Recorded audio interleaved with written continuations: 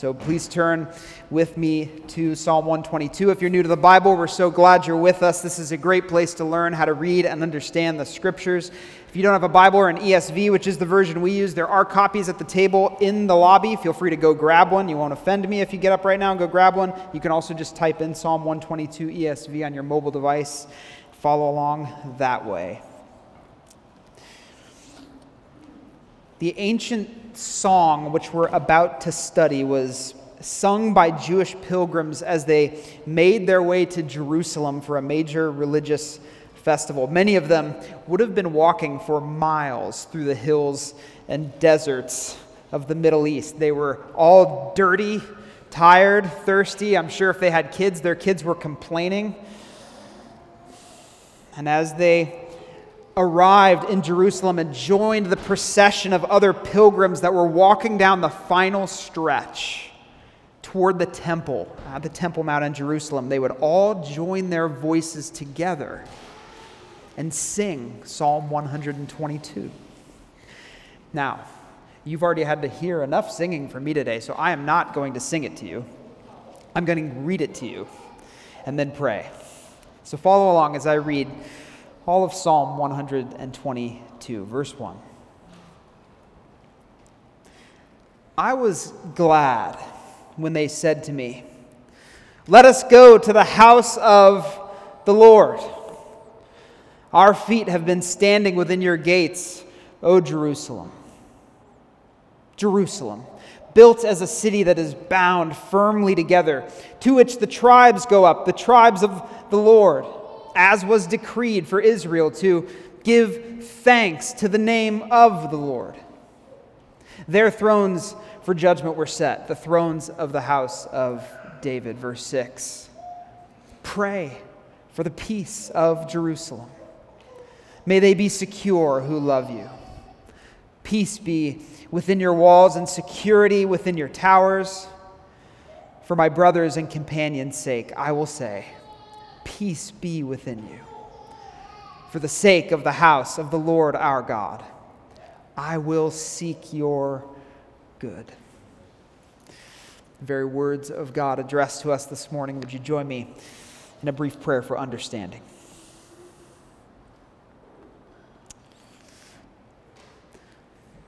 Father, we ask you to do now what only you can do.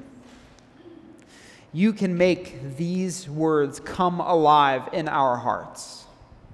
You can take these words and make dead people live again. You can take these words and make very weary people refreshed and give them new strength for their journey. But only you can do these things. Not me, not anybody else here, only you. So we ask you now by the power of your Spirit to meet the preaching of your word, to exalt Jesus Christ through this passage among us, and to do in our hearts what only you can do, what we need this morning. We ask in Jesus' name. Amen. It's no great insight to point out that we're exposed to an absurd amount of advertising. But most of the items that we use on a daily basis are tools for advertising: our phones, our computers, our clothes, our cars, our social media accounts, Google. We're inundated with ads, which means that an ad has to be really good to set itself apart from the crowd. And a few years back, I saw one such ad. In fact, it has stuck with me these many years. On a highway billboard, in big letters styled like a postcard, I read, "Greetings from Funner, California," with a massive picture of David Hasselhoff next to it. Now, if you don't know who David Hasselhoff is, he's a washed-up actor from the 80s. You can Google his name after the service. Now, once I arrived at my destination, I couldn't help myself. I pulled out my phone and quickly looked up Funner, California, and here's what the ad said. I'm not making this up. David Hasselhoff is the mayor of a magical place. A place where fun means something funner. While most mayors give speeches, the Hoff speaks to your soul. And your soul speaks back, saying, hey man, where are you having all this fun? Funner. It's not a word, it's a place.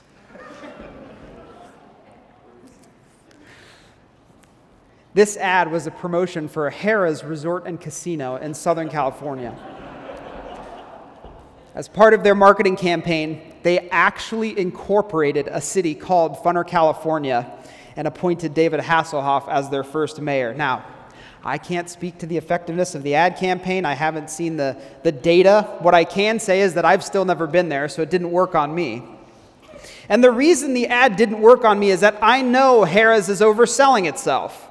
It's just a big hotel in the middle of nowhere with a lazy river and an all-you-can-eat buffet, okay? There's 1,000 things that are funner than spending a few days in Funner, California, okay? But if I had taken the bait and booked a room, when I arrived, I'm assuming I would have been asking myself, what on earth am I doing here? What on earth am I doing here? Ever ask yourself that question? Or maybe more specifically, have you ever asked yourself that question about the church? Perhaps you're asking yourself this morning, why am I here? Do I belong here? What good is this meeting doing for me? What should I be doing here? Am I doing the right things? Am I making a difference? Now, if you're not a Christian or if this is your first time visiting, it would make sense for you to be asking those questions. And we're glad that you're here. You are very welcome here.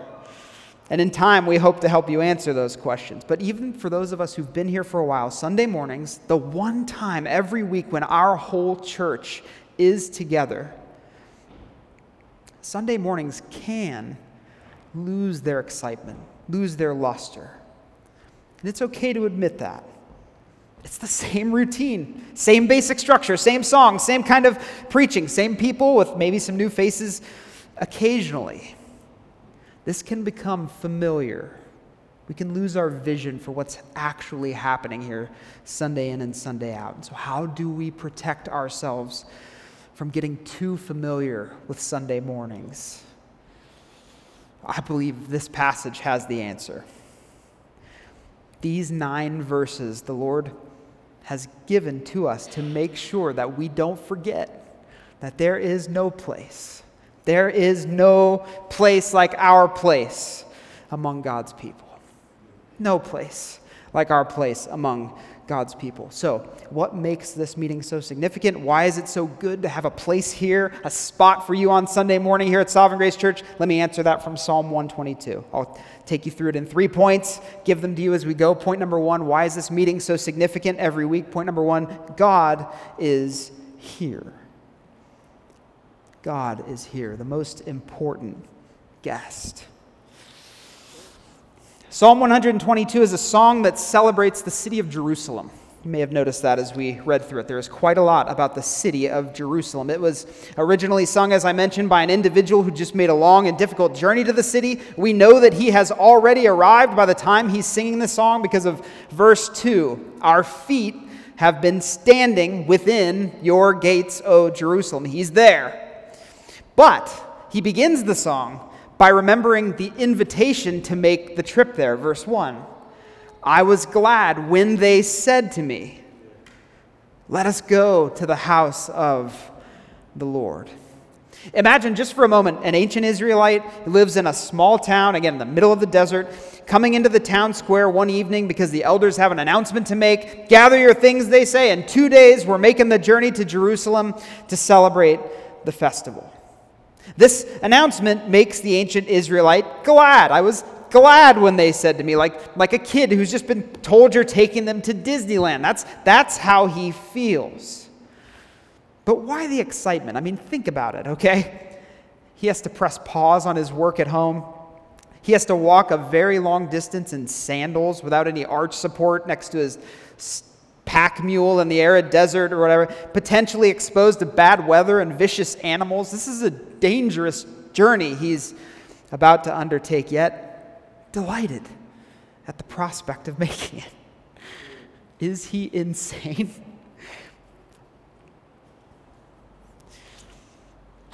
The answer to why he's delighted to make this journey is the second half of verse 1.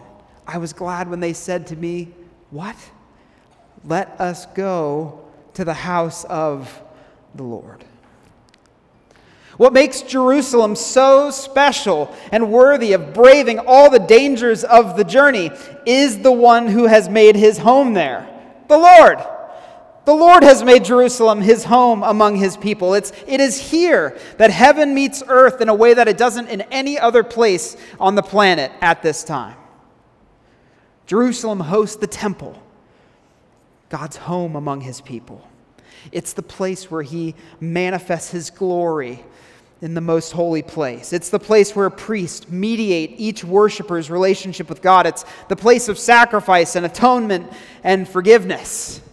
Assurance that his sins are forgiven and God is for him. That's why the ancient worshiper longs to be there. And this psalm opens with the note of that longing fulfilled.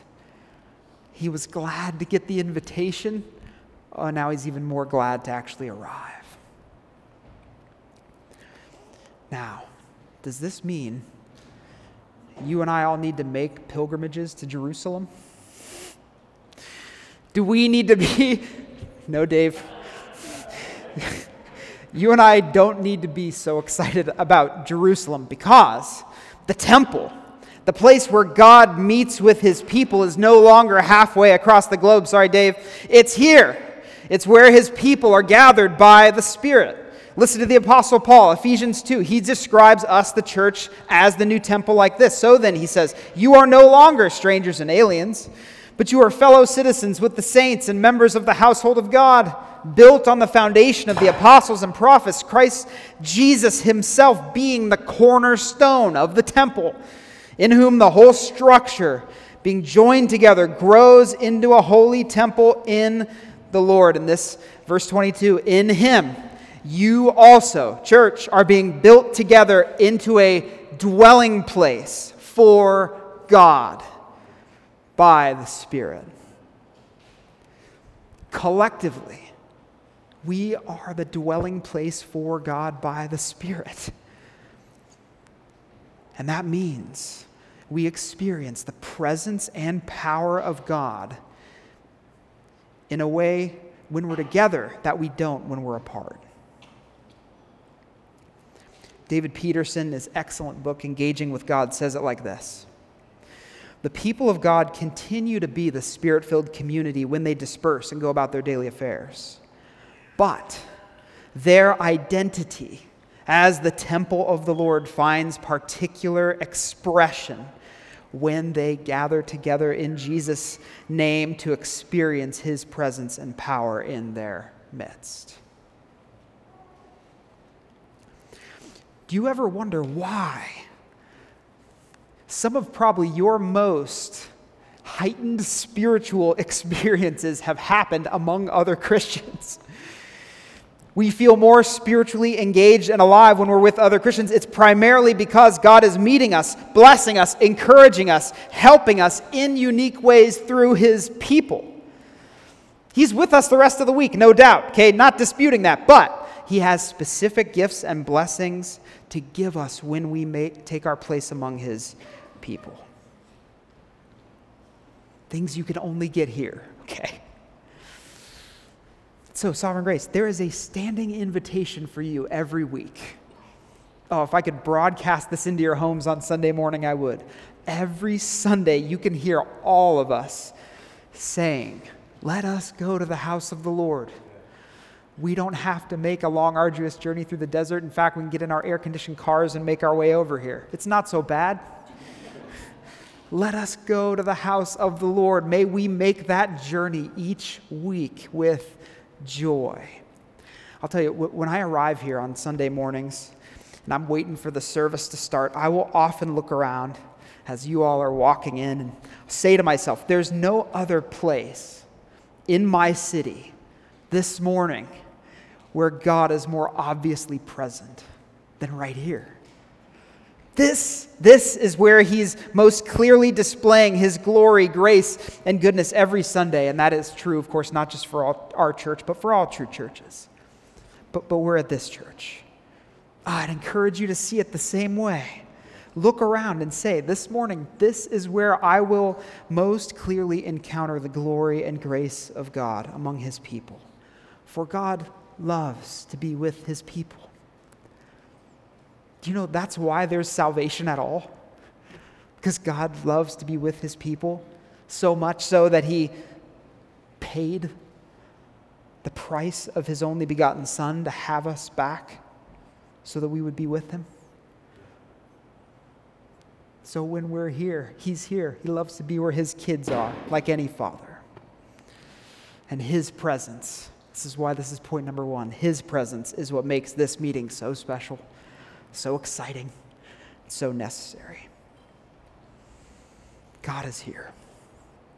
Point number two. God is here. Point number two, God designed this meeting. God designed this.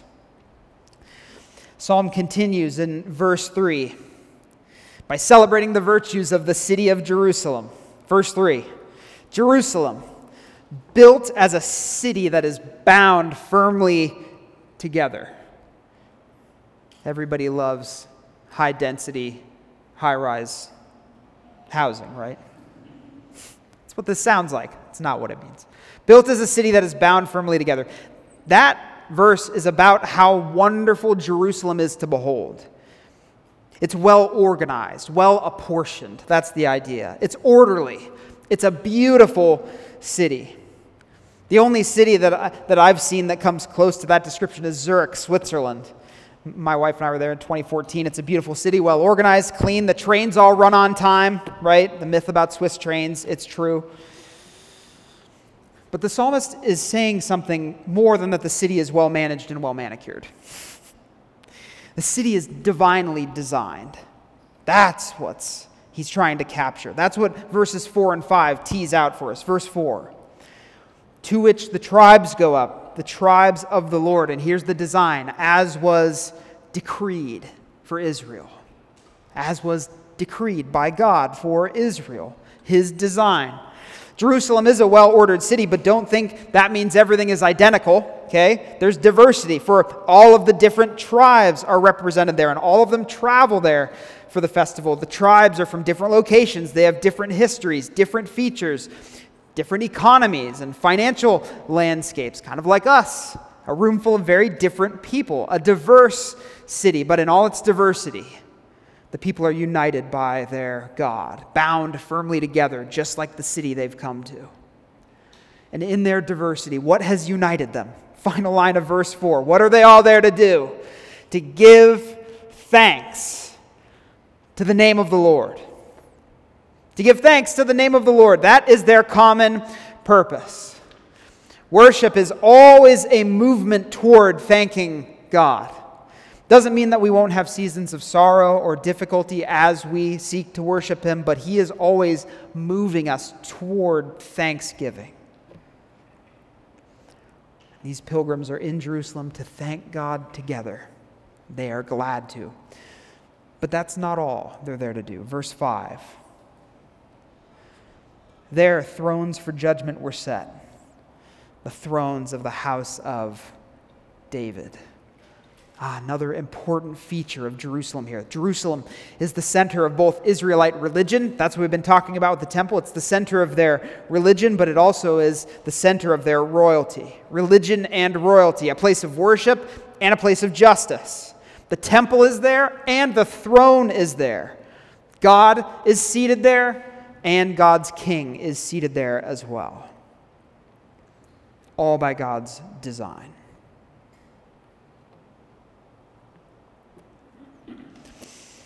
But let me take you back for a moment to the phrase, as was decreed for Israel, that little verse in verse 4. All of these descriptions here center around that. There are a number of sacrifices and annual festivals that Israel was commanded to observe together throughout the Old Testament. Actually, the specific instructions in Deuteronomy chapter 12, you don't need to turn there, I'll read it to you. Deuteronomy 12, 13, and 14 says, take care that you do not offer your burnt offerings at any place that you see, but at the place that the Lord will choose in one of your tribes, Jerusalem. There you shall offer your burnt offerings, and there you shall do all that I am commanding you. There's the decree. God commanded Israel to come to this place, and obeying this command is no chore, right? Remember the first 3 words? They were glad, they're delighted to obey this command. Now, as Americans, I know we love obeying commands. It's like one of our favorite things. I think that's what we're celebrating tomorrow, our inclination to obey commands. But just think about it for a moment, okay? What's a command you love to obey? I'll give you one of mine. When my grandmother tells us to be at her house at 5 p.m. for Thanksgiving dinner, that's an instruction I simply can't wait to obey. Why? Well, because it's a meal and an occasion that is designed for our family to enjoy. It's designed for our family to enjoy. Every detail, each ingredient, right? You pull out all the stops, right? You add extra butter into everything.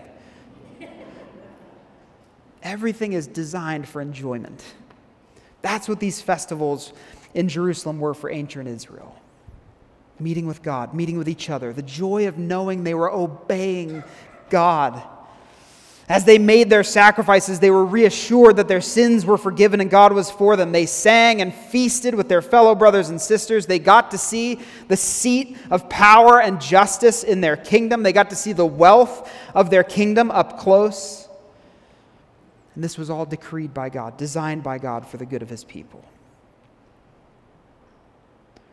Jerusalem was central to God's plan for Israel, okay? Israel was central to God's plan for the world, for Israel brought the Messiah into the world, who is himself the new temple, the meeting place between God and men. He is the high priest who mediates our relationship with God now on this side of his cross. He is the perfect lamb who became the final sacrifice for our sins. He is the son of King David who rules forever and administers justice. Jerusalem, make no mistake, is all preparation for Jesus. And now that he has come, died, risen, ascended to his heavenly throne, as we've been learning in Acts, and sent his Spirit to dwell among us, we, the church, are now central to God's plan for the world, a display of his infinite wisdom. We are divinely designed, well ordered, put together according to his specifications. No person misplaced, no person here by accident. And part of his good plan, part of his design for us is to gather weekly for worship, for fellowship. What we are doing this morning is decreed by God. The author of Hebrews says not to neglect meeting together. The first Christians in the book of Acts met weekly for worship, fellowship, biblical instruction, all by God's design. And through your pastors and leaders, God designs these meetings for you. The public reading of Scripture, songs about God and his gospel, biblical preaching, God-centered prayers, the sacraments of communion and baptism. We'll be taking communion after the sermon today. Personal ministry, unstructured personal ministry as you greet one another, pray for one another, care for the kids, the countless and mostly unseen ways you love one another when you're here, all designed by God for our good. The Lord presides over these meetings. He presides over what happens here. Your pastors have the privilege of leading. You receive from these meetings. You give to these meetings and make them what they are. These meetings are very meaningful because God designed them and uses them. They are central to our very purpose as the people of God. I can't say it better than John Piper. He wrote, God's purpose on the earth will advance through Bible-saturated, Christ-exalting, God-centered churches where the gravity and gladness of eternal worship is awakened and rehearsed each week.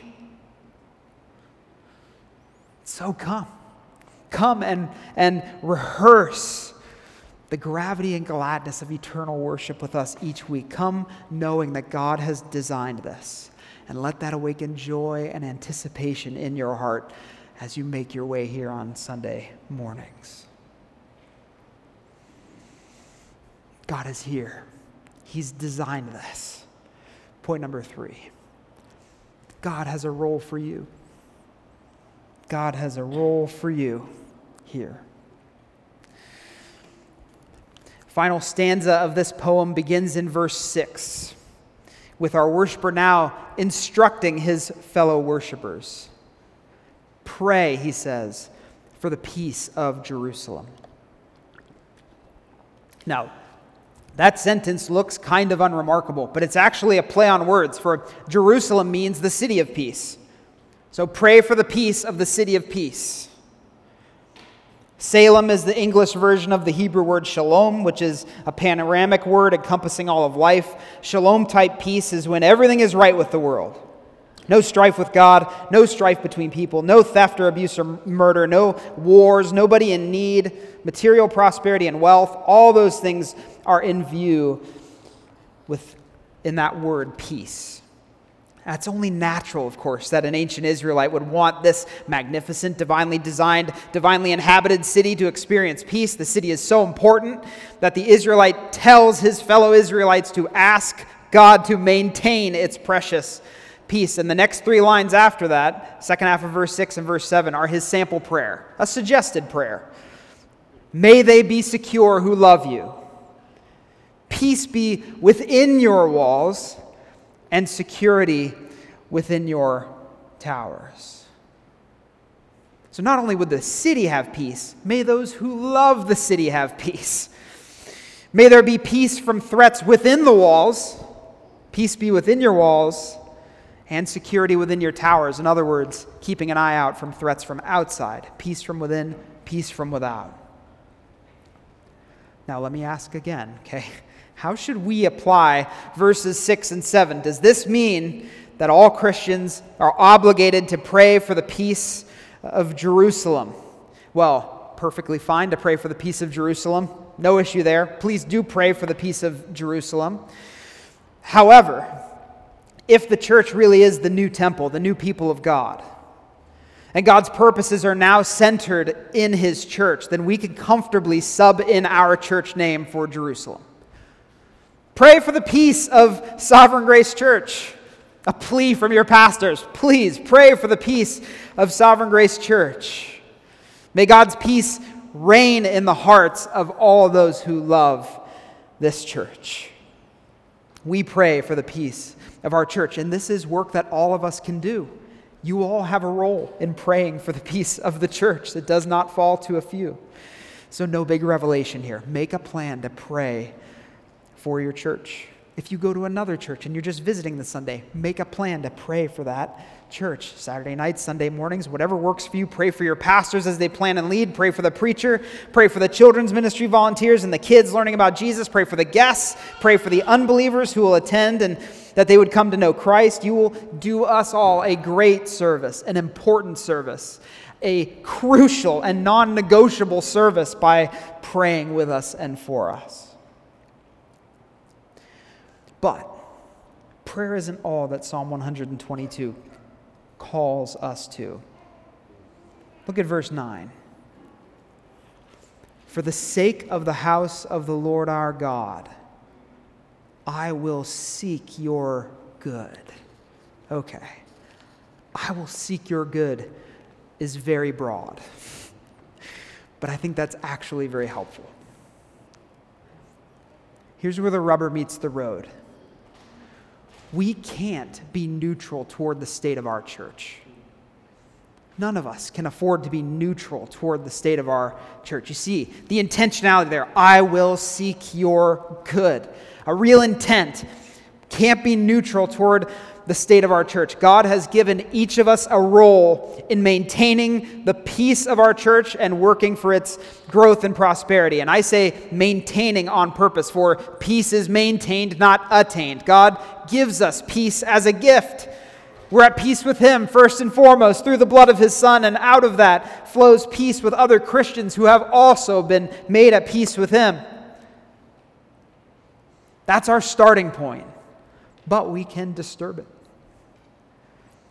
And perhaps some of you have been in churches where that peace has been disturbed, where it would have been very difficult to say, I was glad to go there. you have my sympathy. Not all churches are healthy, happy places. Not all churches are appropriating, experiencing, and enjoying the grace and peace that God offers us.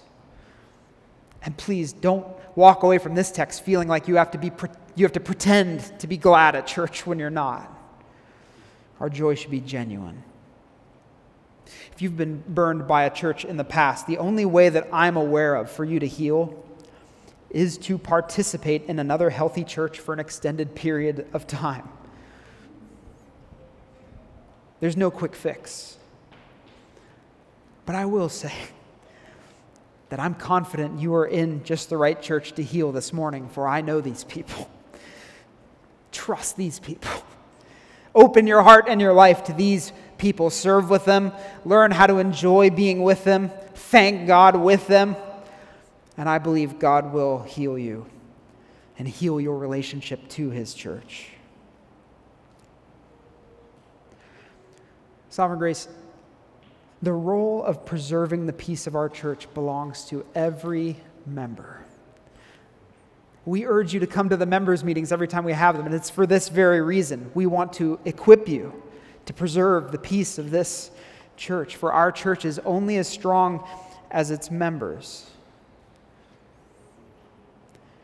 But I am happy to report that from the perspective of your pastors, this is a vibrant, healthy church. And I want to thank you. Thank you for loving this church. Thank you for loving this city. Thank you for loving these meetings each week and eagerly participating. That our church has been here in the Women's Club for over a decade and continues to grow is proof that you are seeking the good of this church. I've experienced it just this morning.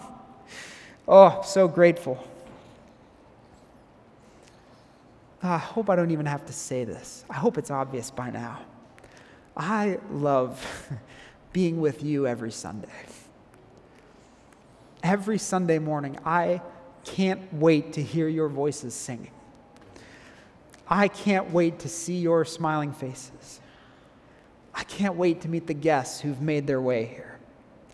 I can't wait to see all the volunteers moving around, flurry of activity as they get ready and do the 1,000 little things that need to get done so that we can meet. It's such a privilege to do this with you. More than that, it's a delight. I can't speak for everyone in the room, but if you want to know whether or not you being here has an impact, you make at least one man very glad every Sunday that you're here. And I'm sure I'm not alone. If you wonder whether or not there's a place for you to make a meaningful contribution here, I want to assure you that there is. Jesus Christ Himself, through His Spirit, has gifts to give other Christians through you. That's just a New Testament theology of how the Spirit works to distribute gifts among Christians. Christ, through His Spirit, has gifts that He wants to give other people through you. He has the gifts, you're His Amazon delivery system, okay? The gifts of companionship, forgiveness, encouragement, prayer, love. God has a role for you here, whether you have an official assignment like serving on the worship team or greeting or children's ministry, or whether your assignment is more of the unofficial nature. Whether you're just here to sing, pray, listen, learn, encourage. And look, if you need help navigating your place in this church, please ask myself, Pastor Eric, another leader. It is our job to position you for fruitful ministry here and to make a meaningful contribution. So please let us help you. And this morning, let's recommit ourselves by saying with the psalmist, I will seek your good, Sovereign Grace Church. I know that resonates with you because you are doing it. We will seek your good for the glory of God. Look, no church is perfect, okay? But every true church is worth our loyalty, participation, and care. I love Kevin DeYoung's encouragement on this point. Listen to what he writes. If we truly love the church, he writes, if we truly love the church, we will bear with her in her failings, endure her struggles, believe her to be the beloved bride of Christ, and hope for her final glorification. I still believe the church is the hope of the world, he writes, not because she gets it all right, but because she is a body with Christ for her head. Well, amen to that. Not because we get it all right, but because of who is leading us. Oh, my friends, one day, every day will be Sunday. One day, every day will be Sunday. One day, Jesus Christ will return, and we will be in the Lord's unveiled presence always. We will be with one another always. No going back to our homes. We will be worshiping always. Nobody will feel out of place or like they don't belong or that they don't have meaningful work to do for the kingdom. No. In fact, we will never on that day have felt so accepted and loved. Every Sunday before then is a rehearsal for that day. So, be glad when you come to this meeting each week. God is here. He has designed this for you. And He has an assignment for you here. I know He does. So take up your place among God's people. For there is no place like our place among God's people. Let me pray for us, and then we'll respond to God's word with a song. Lord, thank you for making us your own. You took the initiative. When we were dead in sins and trespasses, you sent your Son to die on the cross and be raised to newness of life, and then you sent your Spirit to illuminate our minds and hearts to the truth of this great gospel. The Lord Jesus Christ laying down His life to turn rebels into sons and daughters and join them to His people. Thank you. Oh my, thank you. No matter what's happening in our lives, we have that to thank you for, and always will. Thank you for the people that are here this morning who make Sovereign Grace Church what it is, a church of grace and peace and gladness. Thank you for the great work you've done among this church. We ask you to continue to bless the meetings of this church, that every week we would sense your presence in a unique way. Oh, that each week we would be so glad to hear your word proclaimed and prayers made, that we would gladly serve and greet one another for your glory. And that through this church you would build us up and strengthen us. And you would show the world what it looks like to be your people. How wonderful it is to be counted among your people. Oh, do that, we pray, Lord. In Jesus' name, amen.